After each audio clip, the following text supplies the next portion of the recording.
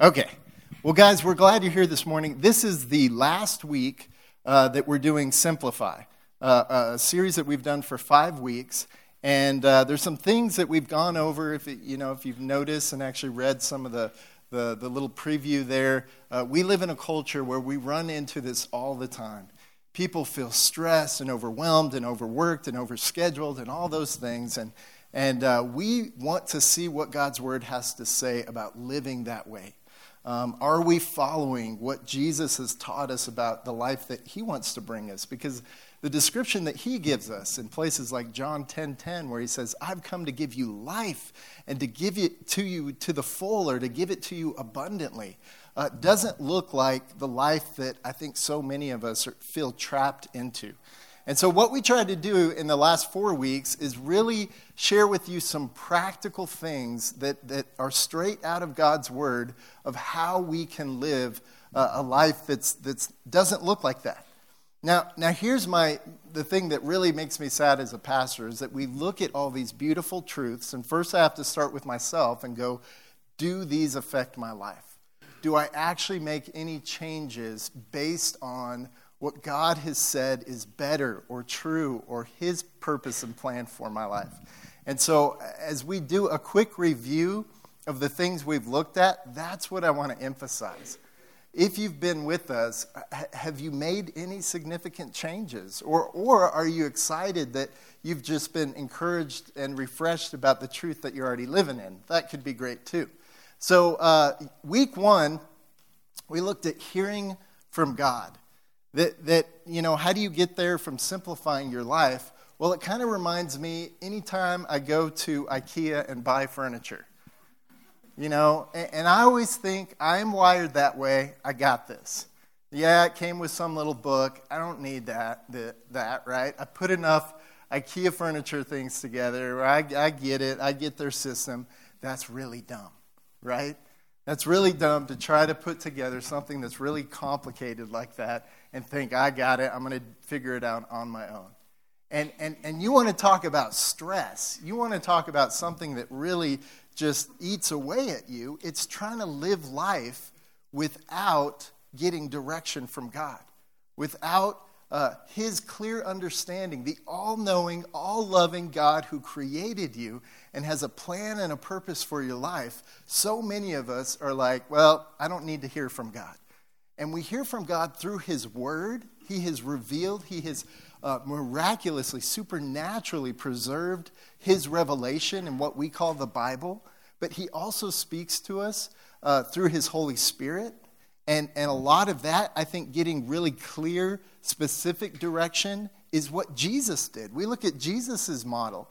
He spent his life, as you look at his pattern, spending significant portions of his life in communion with God, the Father, in deep prayer, in solitude, getting away from the distractions of life. And we're easily distracted today.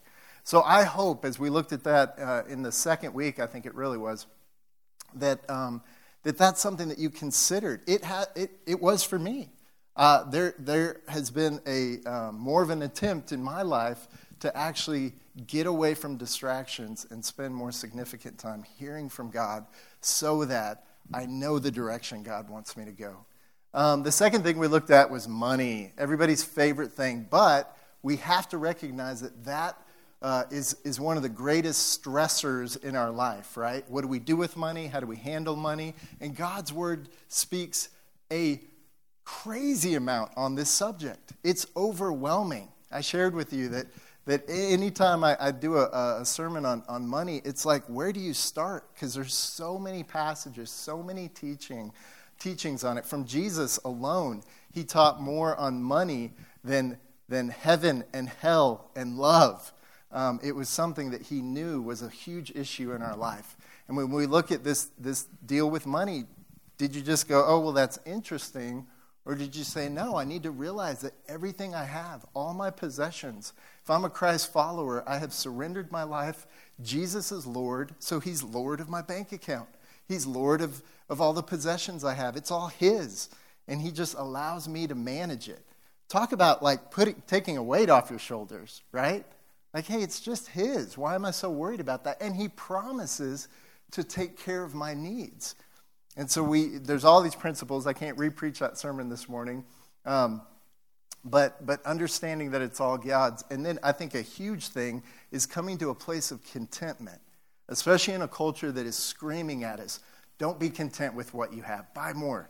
Get more. Have more experiences. Then maybe you'll discover some joy in your life. Get more. And it's this endless rabbit hole, right? We know that. We get the new car. We live in the nicer neighborhood. We buy the nicer clothes. We go on the better vacation. And we're, not that those can't give us some temporary sense of satisfaction and enjoyment. And God's word says, hey, we can enjoy those things that God blesses us with. But this ultimate sense of that's what life's about, that's the trap that so many people fall into when it comes to money. So if we handle it his way, and then the last thing with money is being generous.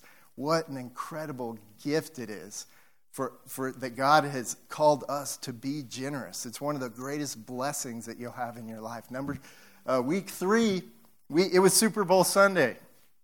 And the emphasis we wanted to make is that God wants us to celebrate with others.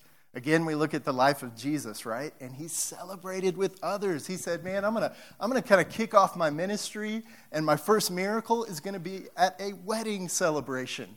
And we see this pattern of his life of socializing and connecting relationally with other people as he would go to dinner with them and just meet new people all the time and connect with people and have meaningful one-on-one encounters that we see in Jesus' life. He wasn't just like this, well, he's the big guy and, he's kind of away and doesn't mingle with common folk. No, we see a pattern of relationships and celebrating in his life. And then Nate preached last week, Pastor Nate, that it's God at work in you. When we think, well, here's some things that God wants me to do in my life, sometimes that brings stress. You're like, well, I need to quit coming to church because every time I go, I learn stuff that I need to do more of, and I don't need more. Right? You're like, that's right. But here's the idea and concept, is that actually, if you're a Christ follower, we're called to become more like Christ.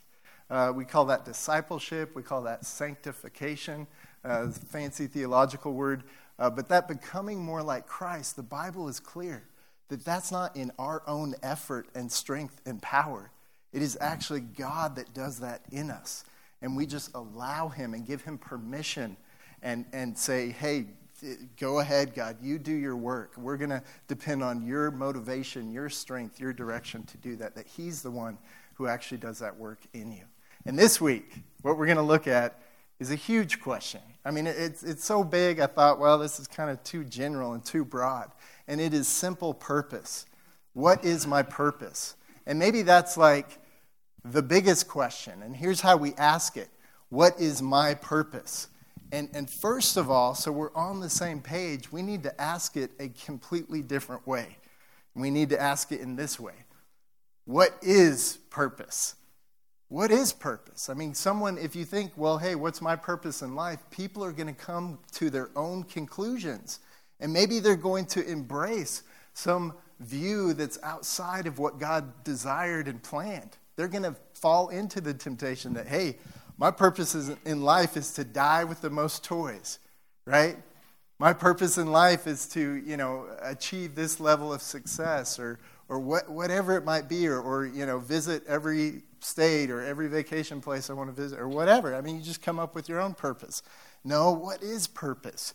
If we're created by God, here's a definition I think that's good of what purpose really is. The role in the story of God. It's not about our life. We are created by God. It's all about him. And it's the role in the story of God, which you were created, chosen, and uniquely wired. That God knows every hair on your head. He knows the numbers of hairs on your head. There's all these descriptions that God loves you intimately. We're going to, in a little bit, look at a passage that points that out, I think, so beautifully. But as we look at this whole series, there's a couple passages that I want to look at that look at the broad definition of our purpose. And this is something we've talked about quite a bit here at Lifestone Church. But here's the thing, it's kind of like a wedding. Where sometimes, I don't know if you've run into this, I've got 2 daughters. Even when I first met Kristen, it was funny how much she had already planned her wedding, right? And sometimes people they put the cart before the horse, right? And sometimes we miss the big picture and the big point, the main thing, by focusing in on something that's secondary. All right, some people focus more on their wedding than they do on their marriage, right? Some people focus on the wedding itself than they do the groom or the bride. Like, hey, that'll happen, right? And we'll just put all our focus on that. And I think as we focus on the big picture of the specific things that God has called us to do as believers that are clearly, he says, here's my will for you, and this applies to us all, then we're going to be able to discover the very specific callings that God has for our lives.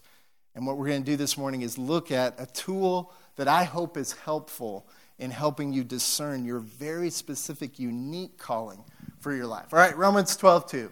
Famous passage, one of the just standard, well-known passages about discovering God's purpose, as this is the big question of life. Right? And it says this: don't copy the behaviors and customs of this world. So I love that it starts out with that. I mean, we've already talked about that a little bit. That from the first point of going, God, I'm seeking out something better. I'm seeking out what you created me for. The first thing is to recognize the way the rest of the world does it, without Jesus, without being directed by God, that's not the way God designed it. And you are going to be very frustrated in life if you are just simply copying the way the rest of the world. And how often do I look at my own life and go, man, my life lines up and looks a lot like the rest of the world. It says, don't copy the behaviors and customs of this world, but let God transform you. And what I love about that is what we talked about, what Pastor Nate talked about.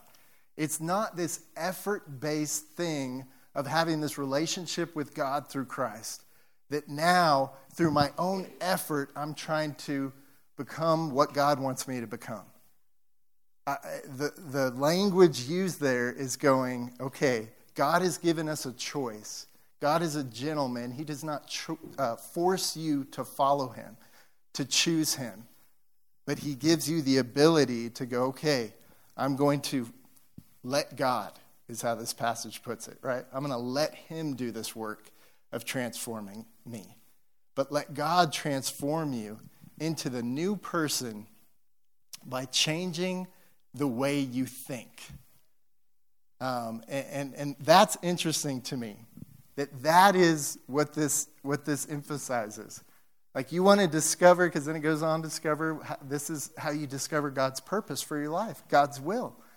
Is he changes the way you think, and this is how he changes your behavior, is what Scripture says.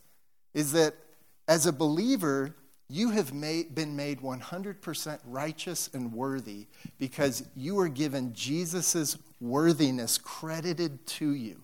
That is the Christian message. It's incredible. It's amazing grace. That's why we kind of use that and have a really cool song named that.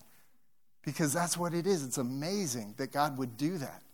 So that is how we stand before God.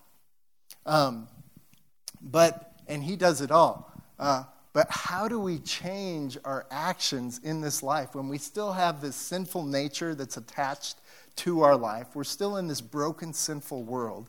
So our legal standing before God is that, the righteousness of Christ, if we've accepted that free gift of righteousness that he offers. But how do we begin to live what we've been made in Christ? And it's changing our thinking.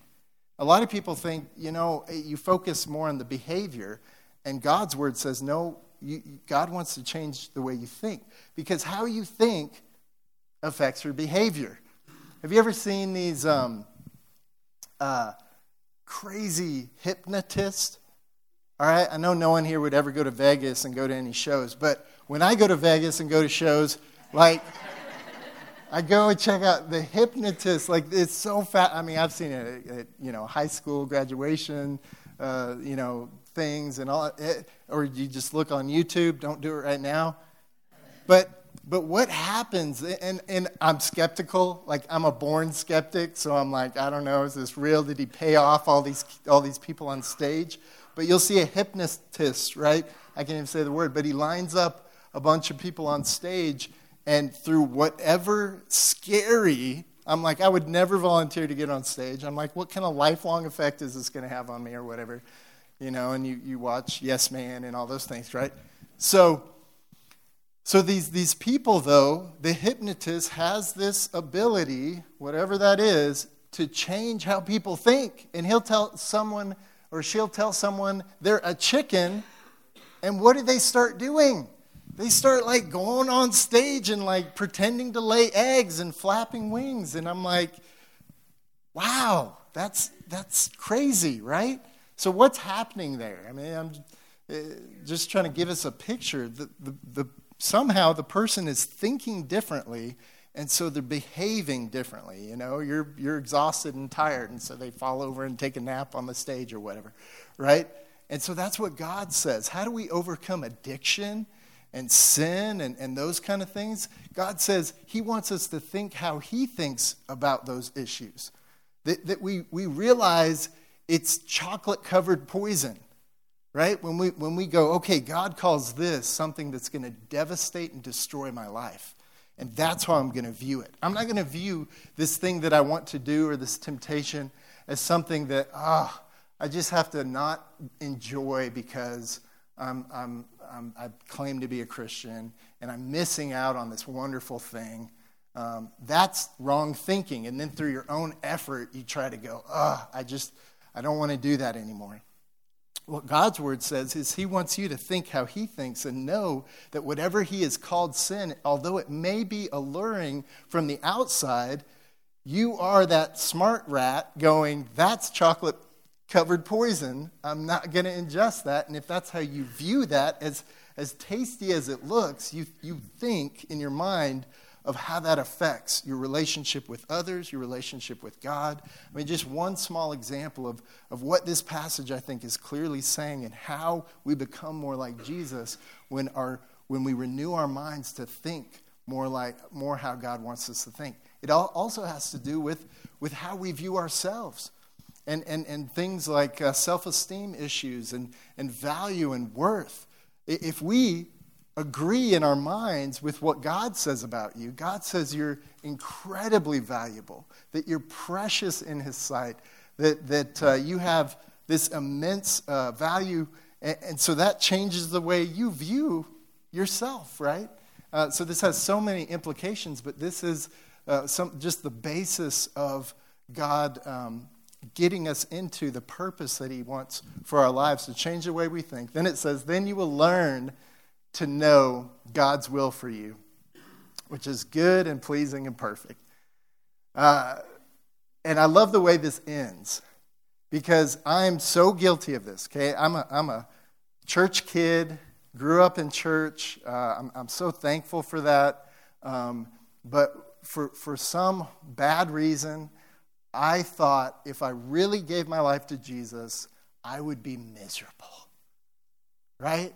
Man, I would be missing out on what life really has to offer. Because if you're a Christian, you live this certain narrow path, which means it's like you miss out on all this other incredible stuff in life. And I gave into that lie. And so I love how Paul walks through this as the Holy Spirit inspires him to give us this truth. And at the end it says, hey, and by the way, following God's way is good. Don't give into the lie that it's less than that. It's pleasing. When you follow God's will for your life, you are going to discover the best life you possibly can have. And it's perfect. We have a God that is in complete control. So he gives us that description of it. One other passage I want to share with you, and then I want to give you this hopefully practical tool that you can kind of take home and apply this to your life in some ways. But 1 Thessalonians 5:16 and 17. Just want to walk through this because it also ends by saying, here's God's will for you. Love this passage. This is a passage that really is foundational to the way we try to guide our church and say, here's an incredible emphasized value that we have here at Lifestone Church. Is that, and this is saying, before this, this is referring to believers. This is brothers and sisters in Christ. Here's what God's will is. Always be joyful. Are you guys joyful? Because it's always time right now. Right now is an always time. And it says always be joyful. Isn't that frustrating at some level? To go, what does that mean? How can you always be joyful? When life throws all sorts of difficulty and pain and challenges our way. I mean, Jesus even promised us that in this life you will have trouble. But, he follows up with that, his but is that he's overcome the world. In James 1:2, it says, when troubles of any kind come your way, consider it an opportunity for great joy. So what is happening here? How can we be joyful in all circumstances? First of all, we understand that this is a deep sense of knowing God's love, knowing the value he has for us, knowing his promises in our life, that no matter what happens to us, those things can never be taken away. God says that when you come to him, put your trust and faith in Jesus, that there is nothing that can take you out of his hand, out of his love for you. And that sense, knowing that whatever this world throws at us, that's one sense, that there is a deep-seated joy, even though we may be going through difficulty and pain.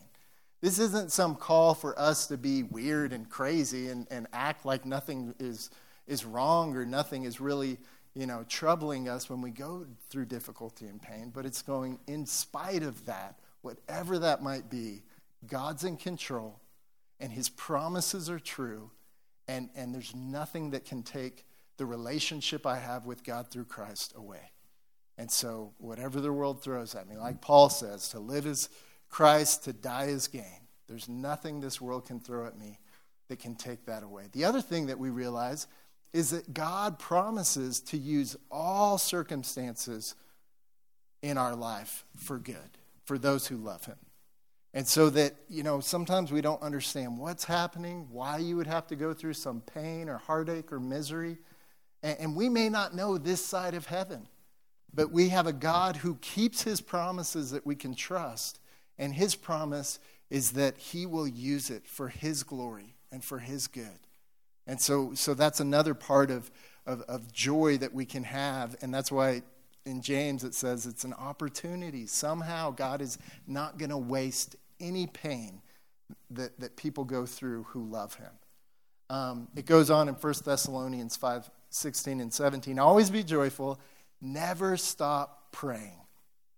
And I love this call because, first of all, sometimes we make prayer real small and we dilute it down to when we're in trouble asking God for stuff or to get out of trouble. And that's a portion of prayer. But we're really missing out on a bigger portion of what prayer is. Here's what prayer is: talking to God. Here's what the basis of any relationship is: communication. And prayer is talking. It's communication with God. That's all it is.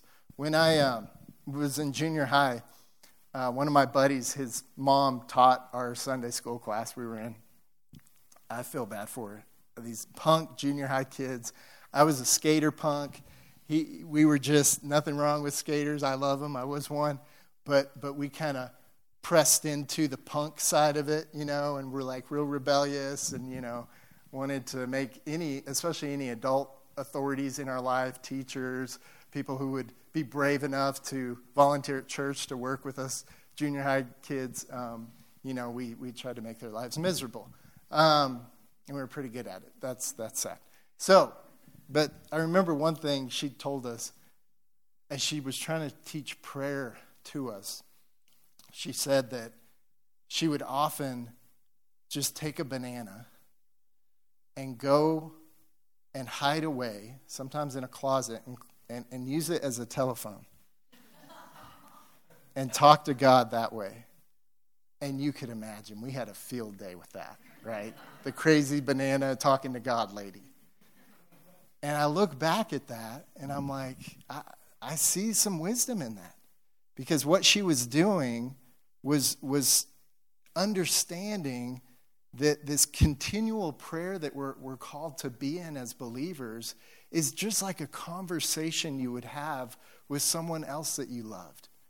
And that's the picture that we get here. Never stop praying. I mean, some people, they get into this specific of going, that's not possible. How can you be sleeping and not praying? It's basically saying this, like I would phrase this: I will never stop being a Nebraska Cornhusker fan. Yeah, woo! Okay, I got one person agreeing with me over here. I know. I'll never stop being a fan, right? And so you're never to stop in your life. Don't take that so technically that you're like, how is that possible?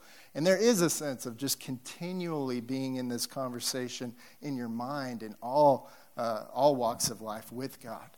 But at the heart of it, when this ends saying this is God's will, it's God's will that you're in this close, intimate relationship with God. I loved it this morning before we got in here. The band gets up early. They come here and rehearse, and then we go through the service and we pray. And this morning, I was kind of struck by some of the stuff I've been looking at, and it's really the next portion of this verse we're going to look at. But I said, hey, instead of praying, just asking for like what things from God, let's just pray prayers of thanksgiving this morning. And we prayed longer, and more people prayed, and it just seemed to be more truly connecting with God in prayer this morning than we've had in a while. And I think that's part of it as we look at the next portion here. Be thankful. Never stop praying. And then right after we're given this instruction to have this deep, meaningful connection with God, it should be based in thanksgiving. Like, how do you live the Christian life? Some people, they hear what Christianity is, that it's not this religion, as we try to point out in our big sign. It's not a religion. It's not a system that makes you right with God. If you do these ceremonies and follow these rules, then you're right with God. Nope. Jesus followed all the rules. He accomplished everything necessary to make us right with God. And that's a Christian message. So it's not this system. So that's so easy. And that's just easy grace. So you accept that, and then you go live however you want to. But the Bible's clear that if you've accepted that, God comes and dwells in you. The Holy Spirit starts working in your heart, working on your mind, and you change. And part of the response of understanding what Jesus has really done for you, if you truly understand it, you can't help, I think, but live out of thanksgiving. And there's no strings attached to living for God in that way. And that's the beauty of how God wants us to live. Not thinking, well, I'm going to try to follow his rules and I'm going to get to as close to sin as I possibly can without thinking I'm going over some line where I'm out of God's grace and I just want to do the bare minimum. There's no relationship in that. It's just religious exhaustion. I couldn't give a sermon series on not being stressed out if we were in a religion, because that's the most stressful, exhausting way to live, is in a religious system like that. But instead, going, fresh breath. Jesus did it all. And I can't believe he would love me in that way. I just want to live my life out of thanksgiving. So be thankful in all circumstances. Now notice, and I know you probably heard me say this before if you've been with us and we've gone through anything like this. It doesn't say for all circumstances. We're not, again, we're twisted way of thinking. Like there's no way I'm going to be thank you for this horrible thing happening to me or one of my loved ones. No. but you're thankful in all circumstances because, like we talked about earlier, no matter what circumstance is happening, there's some foundational things that God that cannot be taken away from you. And then it goes on to say, for this is God's will for you who belong to Christ Jesus. My favorite passage to share with people when they ask me, hey, what's God's will? What's God's purpose for my life? And quite honestly, I give them these broader understanding because I'm not the Holy Spirit. I know that's revelationary for some of you guys, that you need to jot that down. Pastor Ben is not the Holy Spirit. But I think it is the Holy Spirit that really guides you more specifically. And what I want to do is try to give us a tool this morning as we get back to this concept, the role in the story of God's purpose, which you were created and chosen uniquely wired. And that's part of the beauty, I think, of what God does. Here's the passage I wanted to share with you in Psalms. It says this, and it's a pretty well-known passage. It's often used to show the sanctity of life in the womb. But it says, thank you for making me so wonderfully complex. Your workmanship is marvelous. How well I know it. You watched me as I was being formed in utter seclusion, and I was woven together in the dark of the womb. You saw me before I was born. Every day of my life was recorded in your book. Every moment was laid out before a single day had passed. And so we get this description of, yes, this incredibly strong call to have all life as sacred as possible. But this description at the end of that passage of that individually, God knows everything about you, how he's wired you. As we jump into the New Testament and look at the description of the church. What is the church? It's not a building. It's not an organization. It is all people who've put their trust and faith in Jesus. That is the church. Now, there's local expressions of that, and that's what, like Lifestone Church is, just a local expression of the church family. And in that local expression, we see this beautiful description of incredible variety. God is a creative God. I mean, just look at his creation, right? And you look around and you see deserts and mountains and oceans and forests and jungles and all sorts of things, right? He's incredibly creative. And he has this beautiful masterpiece of the church being woven together with people who have unique talents, unique skills, unique passions and desires. And he doesn't want you to be a cookie cutter of someone else. He's called you uniquely to glorify him and honor him in the diversity that he's created. So I don't want all you guys to be like me. Nobody wants you guys to be completely and all like me. But what has God called you to do? So here's what I'm going to do in our just remaining few minutes we have, is give you a tool. Now this isn't, I hope there's no weird reactions to this. This isn't something that's kind of out of the Bible. This is just trying to say, practically, maybe this can help as you reach out, pray to God, ask him to guide and direct you. But have you considered some of the ways that God has wired you and created you? So I have this fancy Venn diagram. Who loves these? Yes, I knew Allie would. Look at these education people. Adam's like, I don't know. My wife says I do. Okay, you do. Adam, you love it. And love. So in your program, that's what you have. And I just hope maybe this is a tool.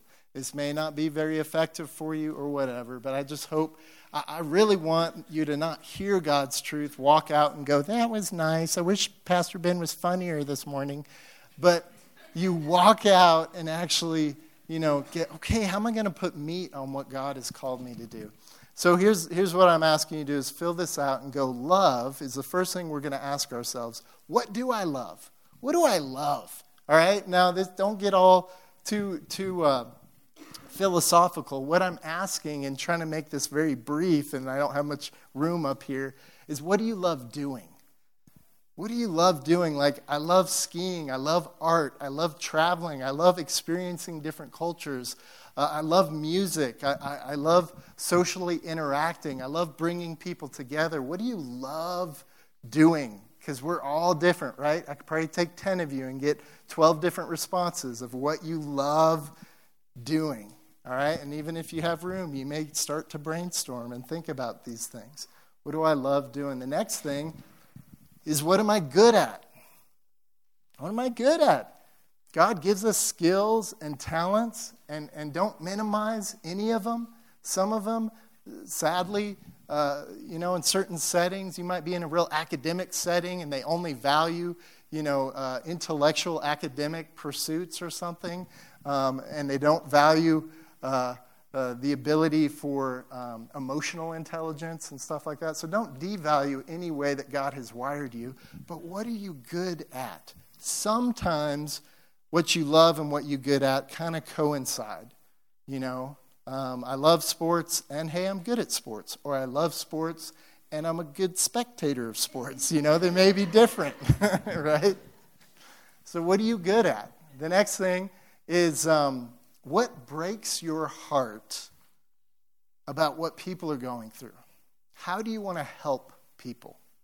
What has God placed within your heart that just when you hear about, the tragedy and the circumstances that people are going through, it might have to do with a group in a different part of the world. It may have to do with people who are going through a certain circumstance. It may have to be at the root of it, as a Jesus follower, we should all be brokenhearted for anyone who doesn't know God's grace, that doesn't have a personal relationship with Jesus. So at the heart of it, that's it.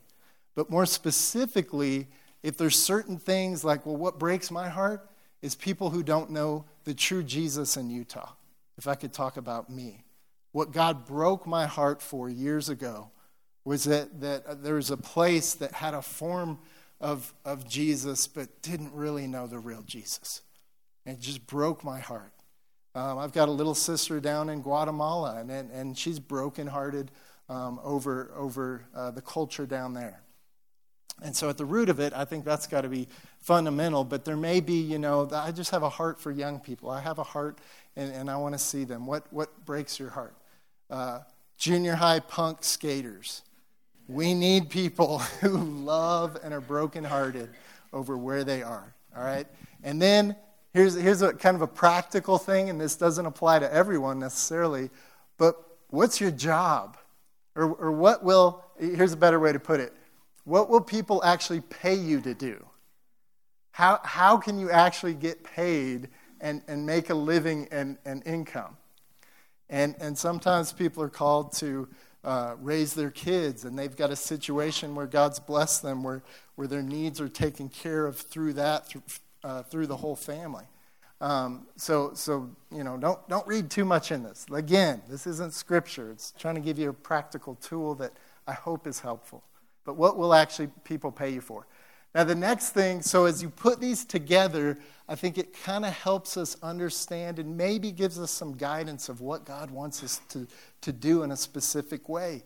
So what you are good at and what you love, when those things come together, that is what you're passionate about. That's your passion. You just really enjoy being a part of those things as those come together. That I'm good at it and I love doing it.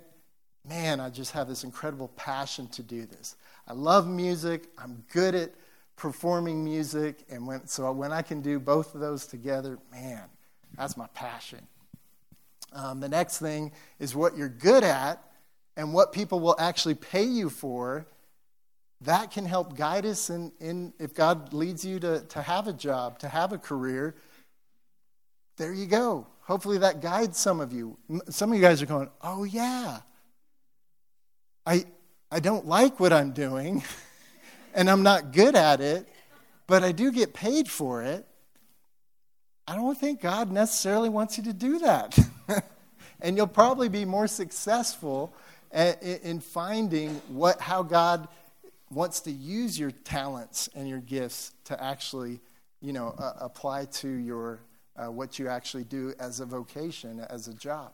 And then the next thing is love, what you love and your passion. Man, that really helps mold our mission. of what we're about. Man, I love those junior high skater punks. And I see that they really need God in their life. And man, that's my mission, to reach them, to love them, to share Jesus with them. And then the last one, what your job is and what you're passionate about, if those things can come together, that's where you can go, man, this is what I'm called to do.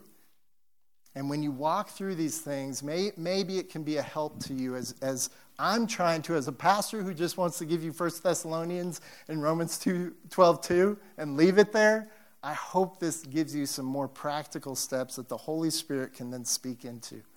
Now, as you come as close to combining these as possible, I think you're going to find more, or at least be aware of maybe some things that God has really specifically called you to do. But there's some things as we close this morning that I don't want you to fall into a trap of. First of all, this is just a tool that maybe can help you. That as you look at some of these things, I think of Paul. Paul's vocation, he worked for L.L. Bean. He made tents. That's what he did. It didn't directly connect with his help, right? But that's what God directed him to do. And I'm sure as he discovered, because in 1 Corinthians 1:1, it says Paul was called to be an apostle of Christ, Jesus, by the will of God. He had this clear calling and understood exactly what God had called him to do. If you see some other descriptions of his life, he's like, I'm called specifically to the Gentiles, and that helped guide his life. But in the midst of that, some of the apostles, like Peter, the church in Jerusalem helped support his family, and he was vocationally a minister in that sense, along with a lot of the other apostles. And Paul says, that's great, and there's nothing wrong with that. But for what he was called to do, as he was traveling around as a missionary planting churches, he said, hey, I'm gonna make tents. And that's going to be, I'm good at that. God gave me that skill and what God has called me. So some of those things, as you can see, they don't completely line up. The other thing is sometimes I think this happens to us as we're younger. We want to be in chapter 10, but God's got us in chapter 2. And we get really frustrated because we're like, well, I want to be in chapter 10. And what God's word says about that is be faithful with the little things. I know God has called me to do this. I want to do it right now. But there is probably, as we see so many people that God uses in his word, a process. And whatever you're going through, well, I'm working and I'm scrubbing toilets at, some place that I work at. Is that what God's called me to do? Maybe. And maybe he's called you there for that season. And so don't dismiss the process that God is working through. I love Churchill. I love history. Kristen makes fun of me.